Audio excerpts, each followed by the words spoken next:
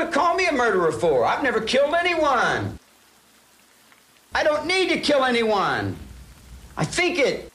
Believe me, if I started murdering people, there'd be none of you left.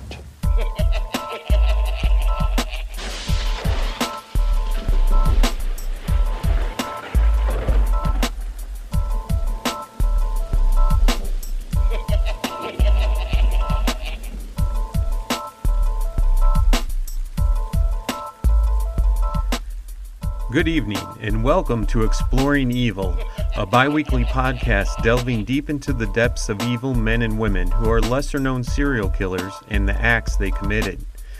Tonight's show is about the Tourniquet Killer from Houston, who was responsible for the deaths, rape, and molestation of children and adults. I hope you like the show, and please give us a 5-star review, subscribe, and tell your friends and enemies about us.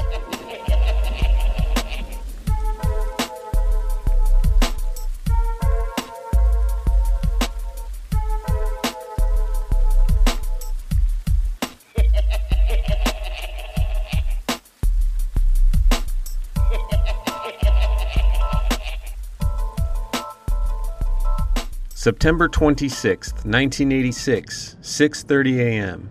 A dark-haired, brown-eyed 14-year-old girl makes her way down a familiar street towards the Houston Metro bus stop like she did every school day.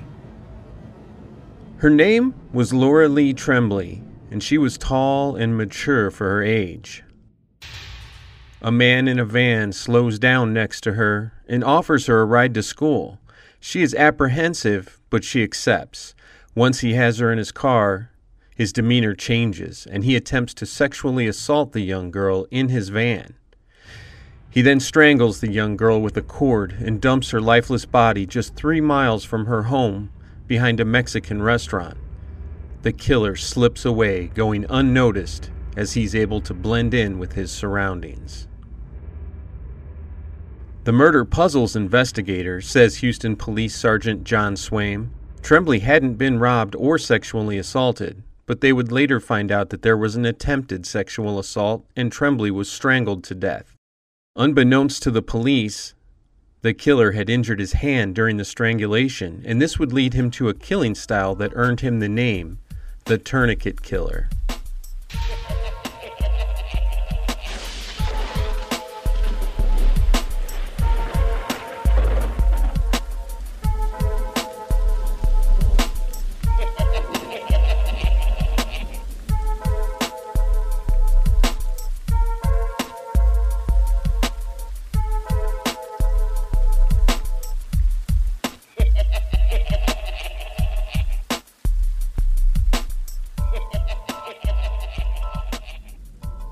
April 16th, 1992 in Harris County, Texas. A call came in about a Hispanic female who was sexually assaulted and strangled to death with a cord. The killer dumped the victim's body behind a Dairy Queen restaurant. Her panties were down around her knees and she had a tourniquet wrapped around her neck. Police were able to recover scrapings under her fingernails to get a DNA profile. She was a Mexican immigrant named Maria del Carmen Estrada. Maria was a Mexican immigrant from the state of Guerrero who came to the United States to have a better life. She was a small, petite woman standing at a height of 5 foot 1 inch and weighing just 104 pounds. She was only 21 years old and worked as a nanny with her best friend Rosa. Rosa was waiting for Maria to come to her house, watching the news, when she saw the covered body of a murder victim with a distinctive shoe style on TV. She drove to the scene fearing the worst and ended up giving a positive ID on her best friend. She was devastated. In Maria Estrada's murder, the police screened a lot of DNA from possible suspects, but no matches were found. They said her boyfriend had a solid alibi, so they turned to a list of registered sex offenders, but after 6 months, the case went cold.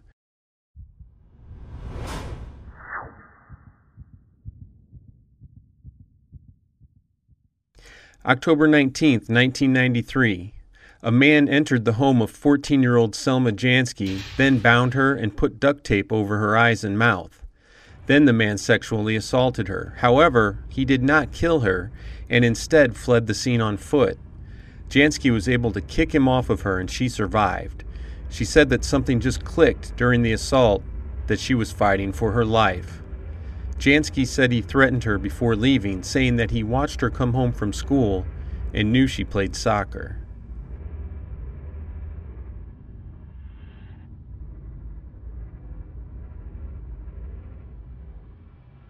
August 8, 1994, midday, a 9-year-old Latina girl named Diana Rebelar is making a short walk from her duplex to the Wang Fong market to get her mom some sugar just 3 blocks away. She gets the sugar and leaves the store, never to be seen alive again. She was found the next day on a loading dock behind a building, beaten badly, sexually assaulted, and strangled with a bamboo stick and parachute cord. She was found wearing nothing but her black Halloween t-shirt. One lead for police was given by a neighbor who described a van that frequented the area. She was connected to the Maria del Carmen Estrada case by the killer's modus operandi. Parachute cord with a bamboo stick forming a tourniquet was found around her neck. Houston PD Detective Bob King orders a search for DNA evidence, but there was none left behind.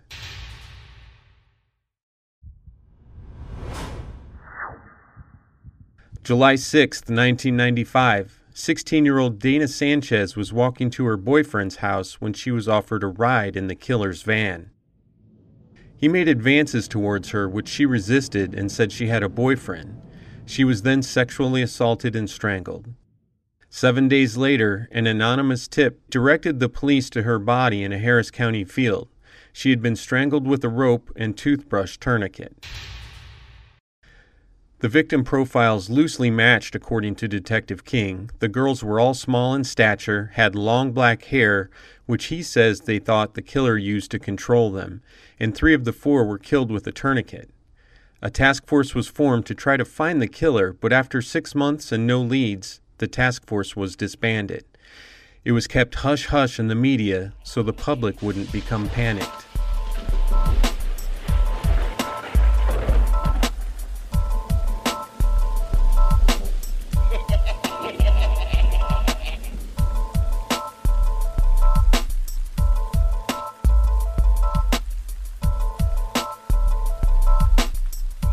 Seven years later, in 2003, the Cold Case Squad comes back to the Tourniquet Killer's cases. The maligned Houston crime lab that had been shut down due to questionable practices failed to detect the DNA match earlier. But with advances in DNA technology, investigators sent the tourniquets to Orchard Cellmark Labs in Dallas for testing. The DNA from Maria Estrada's fingernails provided a DNA profile which was entered into CODIS, a DNA databank of known offenders. They get a match.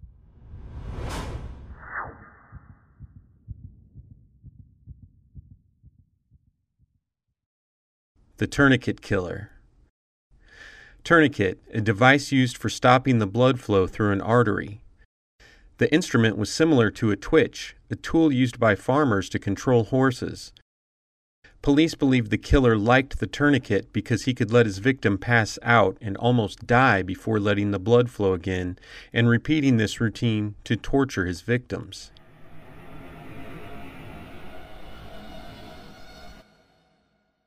Anthony Allen Tony Shore is known around town for his aptitude at a piano and plays jazz night at a local club where he was known as Tony the Telephone Man because he worked for the telephone company installing lines.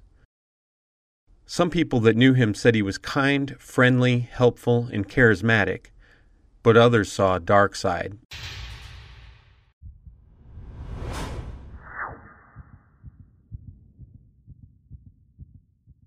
Tony Shore was born in June 1962 in South Dakota. He was a white male serial killer who earned the title the Tourniquet Killer for murders he committed in and around Houston, Texas from 1986 to 1995. Even as a kid, Tony's sister Gina said he was groping girls. He would send his sister to the door of girls he wanted to fondle. She would get them to come outside where he would then grope and try to fondle them. One time she knocked on a door of one of her teachers, and that's the last time she procured a victim for her brother. She said he stabbed a kitten to death when he was only 4 years old. Tony was a competitive kid who picked up guitar and piano easily. He won mention in the local newspaper, Sacramento Bee, for a Bach musette he played when he was just 5 years old. He was unpopular, arrogant, and cried a lot. He got beat up by his classmates a lot, sometimes very badly. His sister remembers that he didn't like to get dirty, and he liked to use big words, and once raised his hand in class and told his teacher, quote, "I have to defecate." When he was 13, living in Orlando, Tony told his sister that he and some friends beat a homeless person up so bad he thought they may have killed him. In Sacramento, when he was 14, Tony's parents got a divorce, but his mother, Deanna, said Tony was, quote, "glad to be rid of his father, Rob."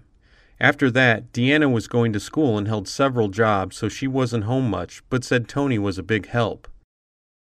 She also said Tony was a handsome kid who liked tight pants and gold chains, which were popular in that era. She said he always seemed to have a girlfriend. In high school, he would take his sister Gina out and pick up younger girls, but once they got in the car, he would drop Gina off, and she said she thought that he molested them. But he was her brother and friend, so she didn't tell anyone.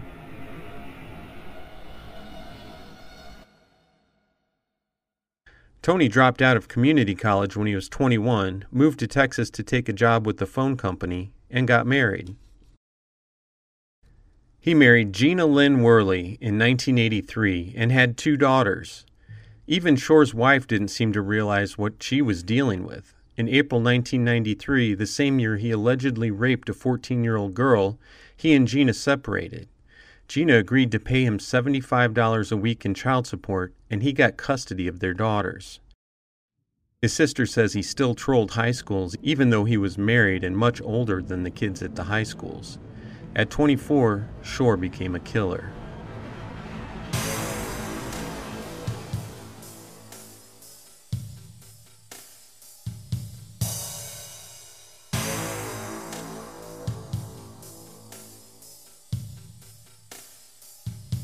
Tony's father was living in Clear Lake Shores, not far from his son in Houston, but their relationship had grown strained. When the two bumped into each other at the Westheimer Art Festival one spring, Tony didn't have much to say. Rob's wife, Rose, thought he was on drugs. He seemed to drop by his father's house only when he had a new girlfriend to show off. When Tony was 33, that girlfriend was Amy Lynch, an 18-year-old high school student. Friends say he'd worked on her family's telephone line and arranged an introduction after noticing her picture. The appeal of such a younger woman was evident. Rose Shore remembers Tony visiting them that Easter with his daughters and girlfriend. Amy eagerly blurted out that Tony had told them all what to wear, from their dresses to their socks and shoes. He was in control at that point, Rose says. They had to do what he said. They were dressed well, but it was definitely a red flag.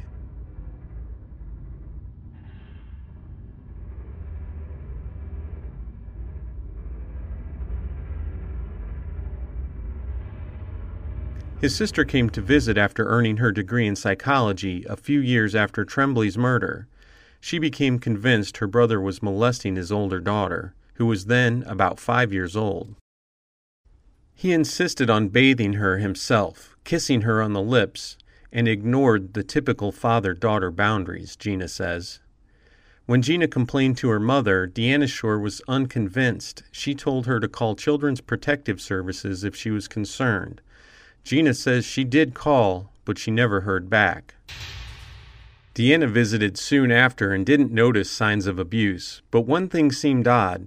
There was no food anywhere in the house. She also noticed that Tony and his wife's bedroom was off-limits to their kids.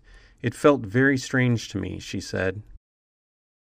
2 years after Tony and Amy got together, in the spring of 1997, Tony called his mother in California and told her he was getting married. He asked if he could send his daughters for a long visit during the honeymoon. When Deanna declined, his charm abruptly turned into a threat. "If you don't see them now, you never will."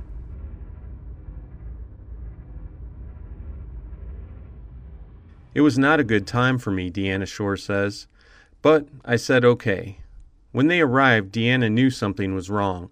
The girls, now 12 and 13, were silent. They stuck close together, Deanna said, and although it was nearly 100 degrees in Sacramento, they insisted on wearing layers of clothing. Frustrated, Deanna sent the younger girl to visit Gina, Tony's sister, in Washington State. Deanna was convinced they'd been molested. Deanna told Gina, "I'm not going to ask, but if we split them up, they may volunteer it." In Washington, the truth came out. Gina had been complaining about a situation at work and said, "Do you ever feel like something is totally unjustified?" Shore's daughter turned ashen. "How do you know about that?" she gasped.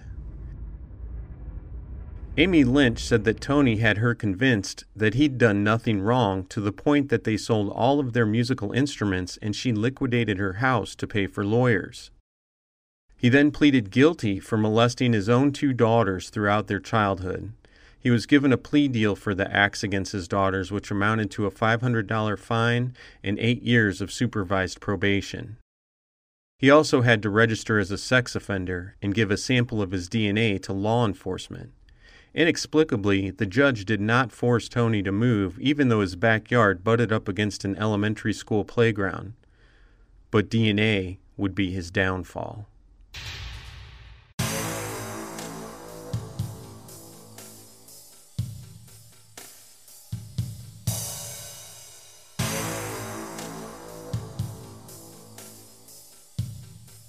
Deanna says that Tony's ex-wife began making late-night calls to her, telling her in slurred words that Deanna really knew nothing about her son. "You don't even know that he killed someone," she quotes the ex as saying. Deanna reasoned that she was just bitter. "Honey," she remembers telling Gina, "you're drunk." For Tony Shore's mother, the truth still hadn't registered. Some of Shore's relatives, however, began to suspect that he had taken a wrong turn in life. "He was always halfway slurry to me," says Ogaretta Worley, his mother-in-law.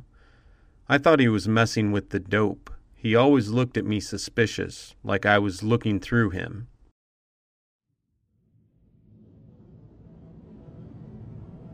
Everyone who might have stopped him, from relatives to social workers to prosecutors, seemed to be looking the other way. Even the people who detected his odd behavior failed to put the pieces together.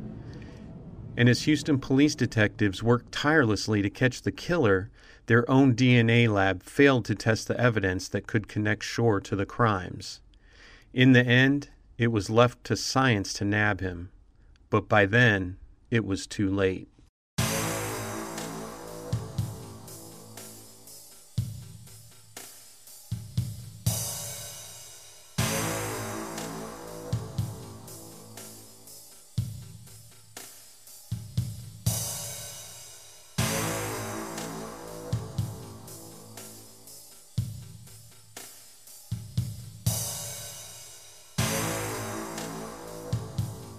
Shore was arrested on October 24, 2003 at his home.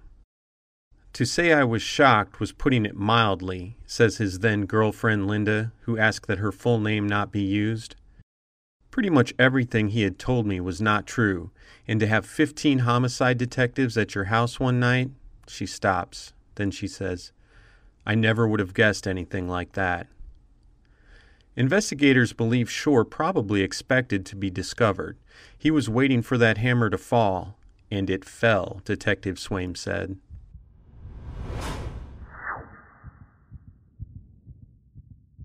Shore admitted to the killings during an interrogation. Then he added, "Now I'm going to tell you something you don't know," and confessed to Tremblay's murder as well as the rape of the teenager in 1993. In every case, he assured police he had a justification. He'd been dating Tremblay, he said, and he had to strangle her when she promised to tell his wife. He later told family members that one of his victims had been in his daughter's school, and another had heard his band play. Swaim is convinced that the story is a web of lies.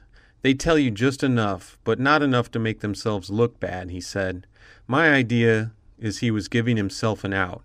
I'm not as bad as you think. We had a relationship. He has an explanation for everything.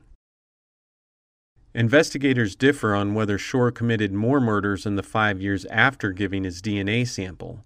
Officers looked at all the cases of unsolved females that fit his M.O., Swaim says, but he believes the last killing was Sanchez in 1995.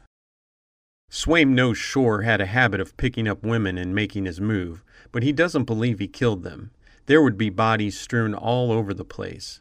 My friends say, "You're crazy. You're telling me this guy didn't do any other stuff for so many years?" But maybe we do have all he did.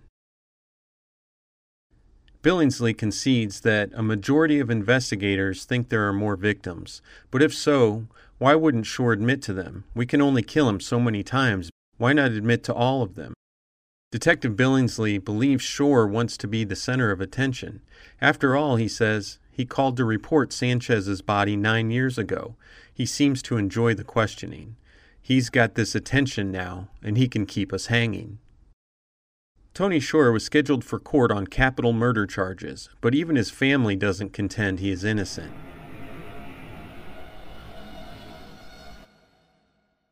In a statement of facts from the trial, Shore confessed to committing 4 murders in which he attacked and sexually assaulted or attempted to sexually assault his victims, an aggravated sexual assault that did not end in murder, and the sexual molestation of 2 children.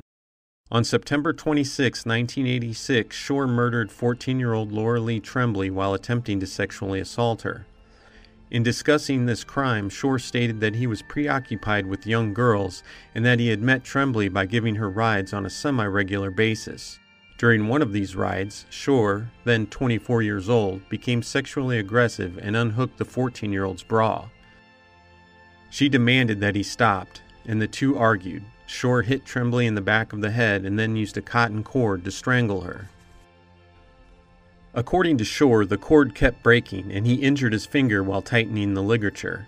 "I tried to make sure she would never ever tell anybody," Shore said. The strangulation left a knuckle impression on the back of Tremblay's neck, and the cord itself left 2 distinct pressure lines.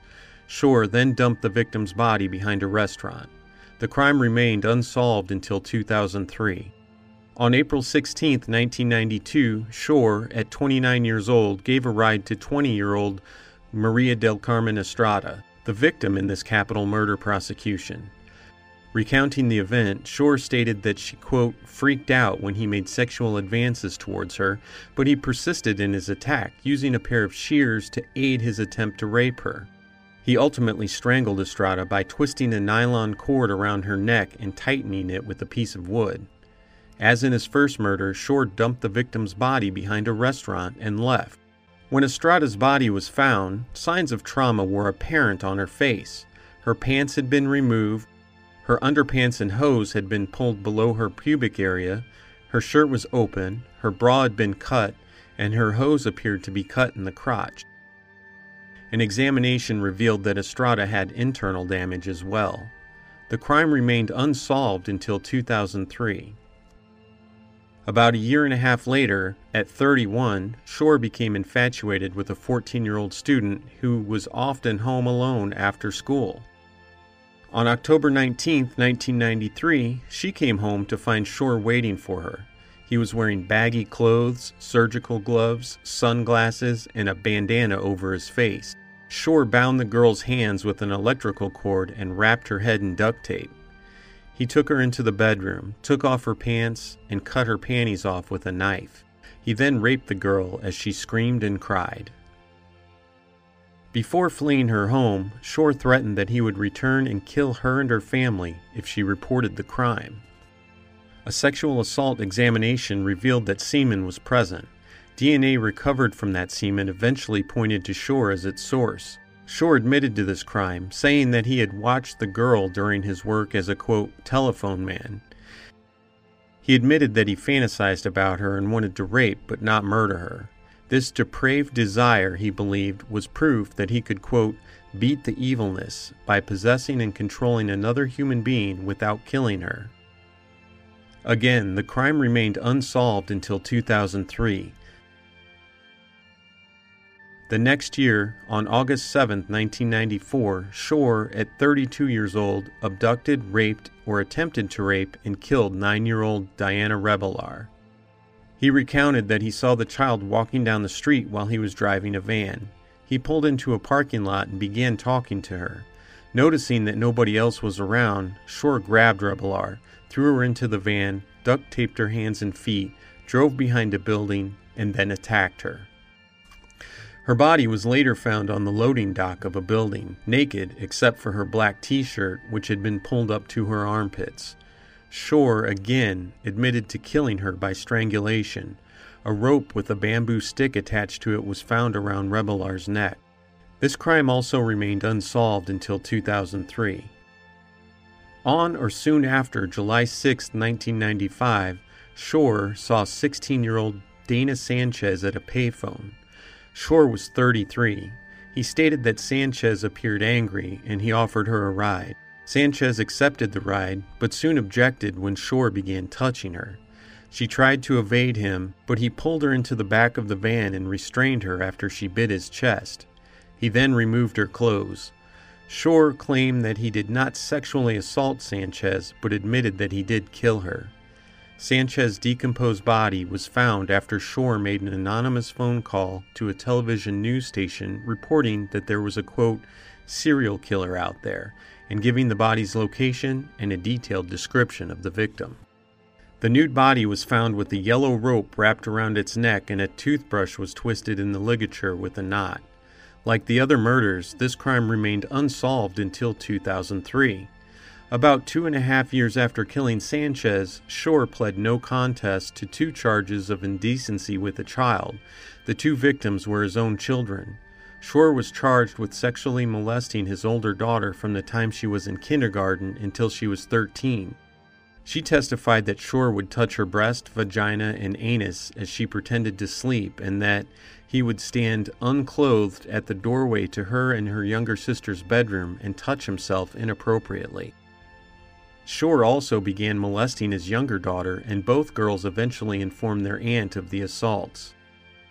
He was placed on deferred adjudication community supervision. On October 17, 2003, about 11.5 years after the Estrada assault and killing, Houston homicide detective Robert King forwarded evidence of the unsolved Estrada murder to Orchid Cellmark for DNA analysis.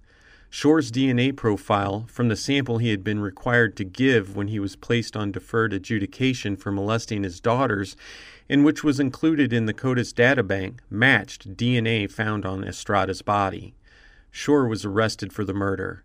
He confessed to that crime, as well as to the murders of Tremblay, Rebelar, and Sanchez, and the aggravated sexual assault of the 14-year-old student. The state sought capital murder conviction against Shore in the Estrada case. After the guilt phase of the trial, the jury found Shore guilty, and, at the punishment phase, it learned of the 3 other murders and the aggravated sexual assault, as well as Shore's molestation of his 2 daughters. Additionally, the jury learned that Shore would frequently drug and choke his adult sex partners and have intercourse with them while they were unconscious or semi-unconscious. The jury answered the special issues in favor of assessing the death penalty, and Shore was sentenced to death on October 21, 2004, which is, ironically, what Shore asked the jury for.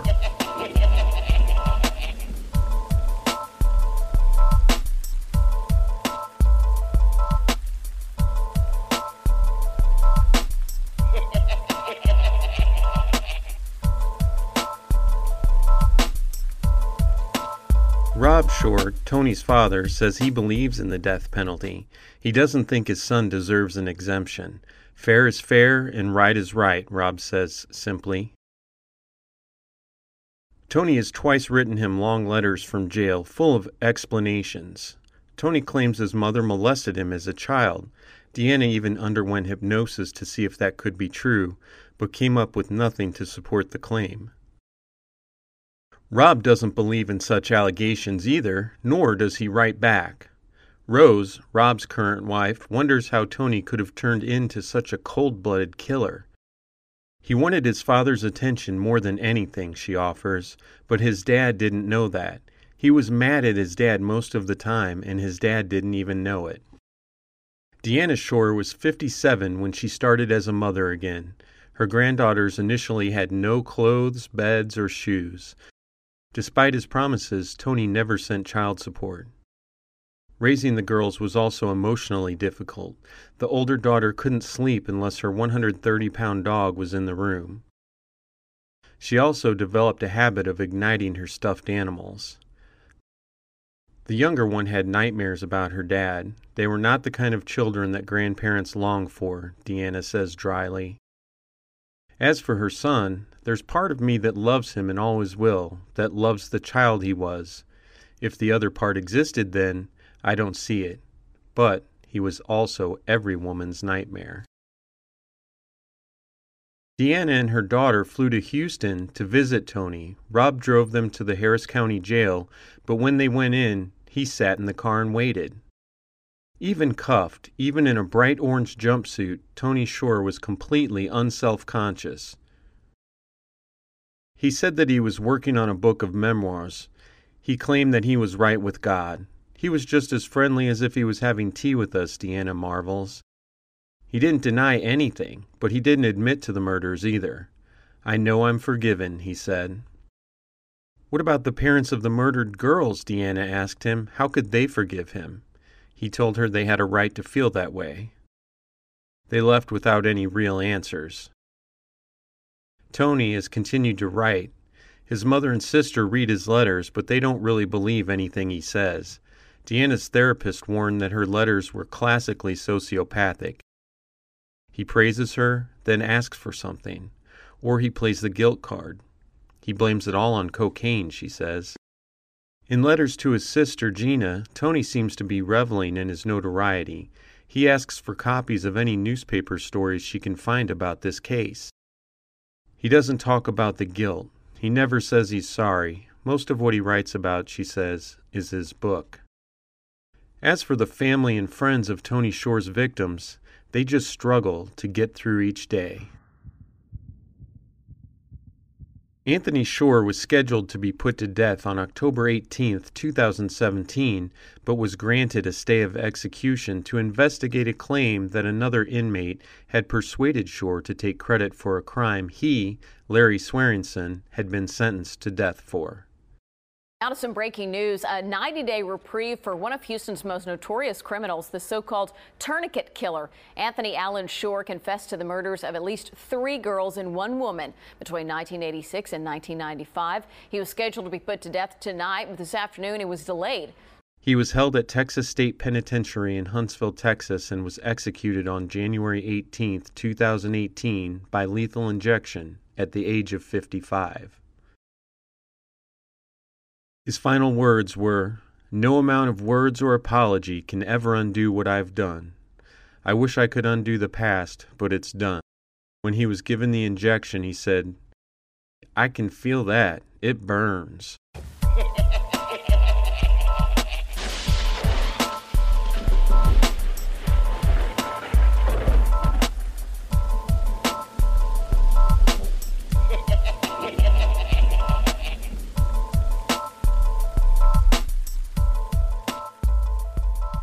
Some, including Shore's family, suspect him of more rapes and murders.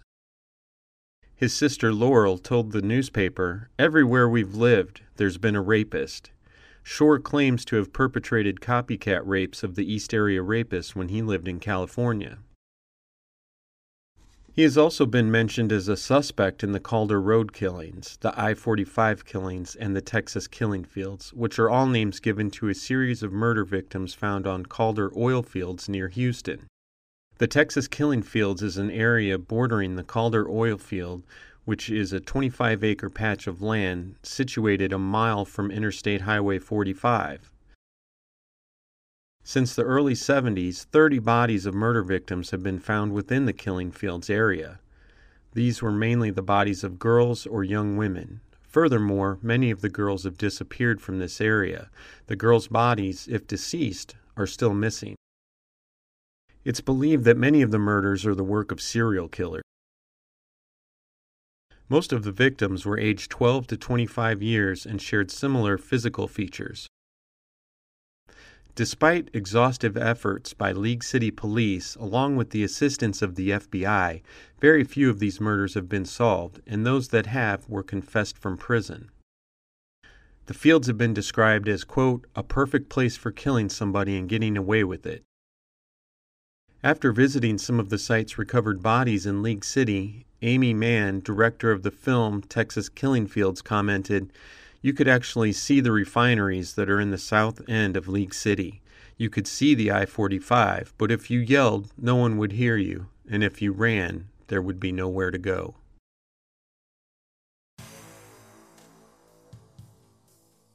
All right, let's give Tony Shore the classic psychopath test that we found at healthyplace.com that we used on Sean Sellers previously. Is he superficially charming? Yes. A lot of people say that he was charismatic and friendly and outgoing and just a really cool guy to be around. So superficially, yeah, I believe he is charming. Even though he wasn't popular with his peers growing up, it seems like he could probably turn the charm on a little bit when he needed to, because he did get people to get into his car that probably knew it wasn't the best idea. Does he regularly tell lies? Of course. Classic sociopath, psychopath, always tells lies, keeps things hidden, has one face that he puts on for the public and then is a completely different person behind closed doors. Obviously, he was a monster. Does he have poor judgment? He seemed to do pretty well for himself in life. He just couldn't get over the fact that he needed to kill people. Whether he killed as a means to conceal the rapes that he committed or actually enjoyed the rape and the killing seems to be up in the air. Does he experience emotions? It doesn't seem like he does. He in all the research and study that I saw, he never seemed to get too excited or too down, was just kind of was there. Does he lack insight? Probably. Like I said, he thinks that people are going to be interested in his book, the things that he's written about himself. Does he fake actions or responses? It seems like he does. I mean, that's a classic case where you get people to come with you or come to you to get in your car, or, you know, you go out hunting and you try and get these people to believe what you're saying and kind of put them at a disadvantage as far as they believe you're a good person, they believe you're friendly. So faking actions, I think, is definite. He's a classic cobra. There's vipers and cobras that are serial killers, and vipers kind of wait for people to come to them, and cobras go out and hunt for people. So he's a classic cobra. He would go out and hunt, but he also took advantage of his own children. So I'm not here to say that he's scientifically sick or not, but it just seems like he's kind of just a piece of crap.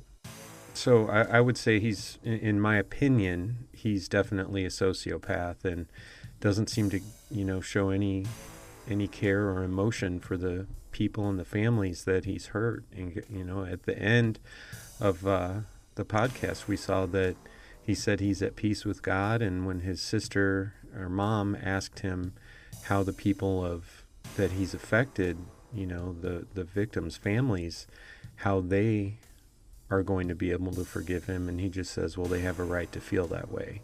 So again, no emotion whatsoever. Like I said, I couldn't find anything in his past that would suggest nurture had anything to do with the killer he turned out to be. This is one of those cases that, people that claim nurture is everything, I kind of have to disagree with and say that sometimes people are just born bad, and it seems like Tony Shore was just born bad. So pedophilia is a psychiatric disorder in which an adult or older adolescent experiences a primary or exclusive sexual attraction to prepubescent children. Although girls typically begin the process of puberty at age 10 or 11 and boys at age 11 or 12, criteria for pedophilia extends the cutoff point of prepubescence to age 13. A person must be at least 16 years old and at least 5 years older than the prepubescent child for the attraction to be diagnosed as pedophilia. So maybe Tony's not a classic pedophile, but, he did commit acts against his own children who were very young. It's hard to tell if it was just the kids that he was interested in, because he did go after, women that were over the age of 13. But I don't know, in my mind, 13 is kind of a bad cutoff because, they're still children. So while technically, according to the definition of the DSM-5 of pedophilia, isn't met there, in my opinion, it's still pedophilia because they were children. Studies of pedophilia are very important because they can help us protect the people that we need to protect in our society, which are the innocent children. So Tony Shore's a piece of waste, and he has no business sharing the air that we human beings breathe. He may or may not have been a classic pedophile, but he just seemed to be a natural-born monster.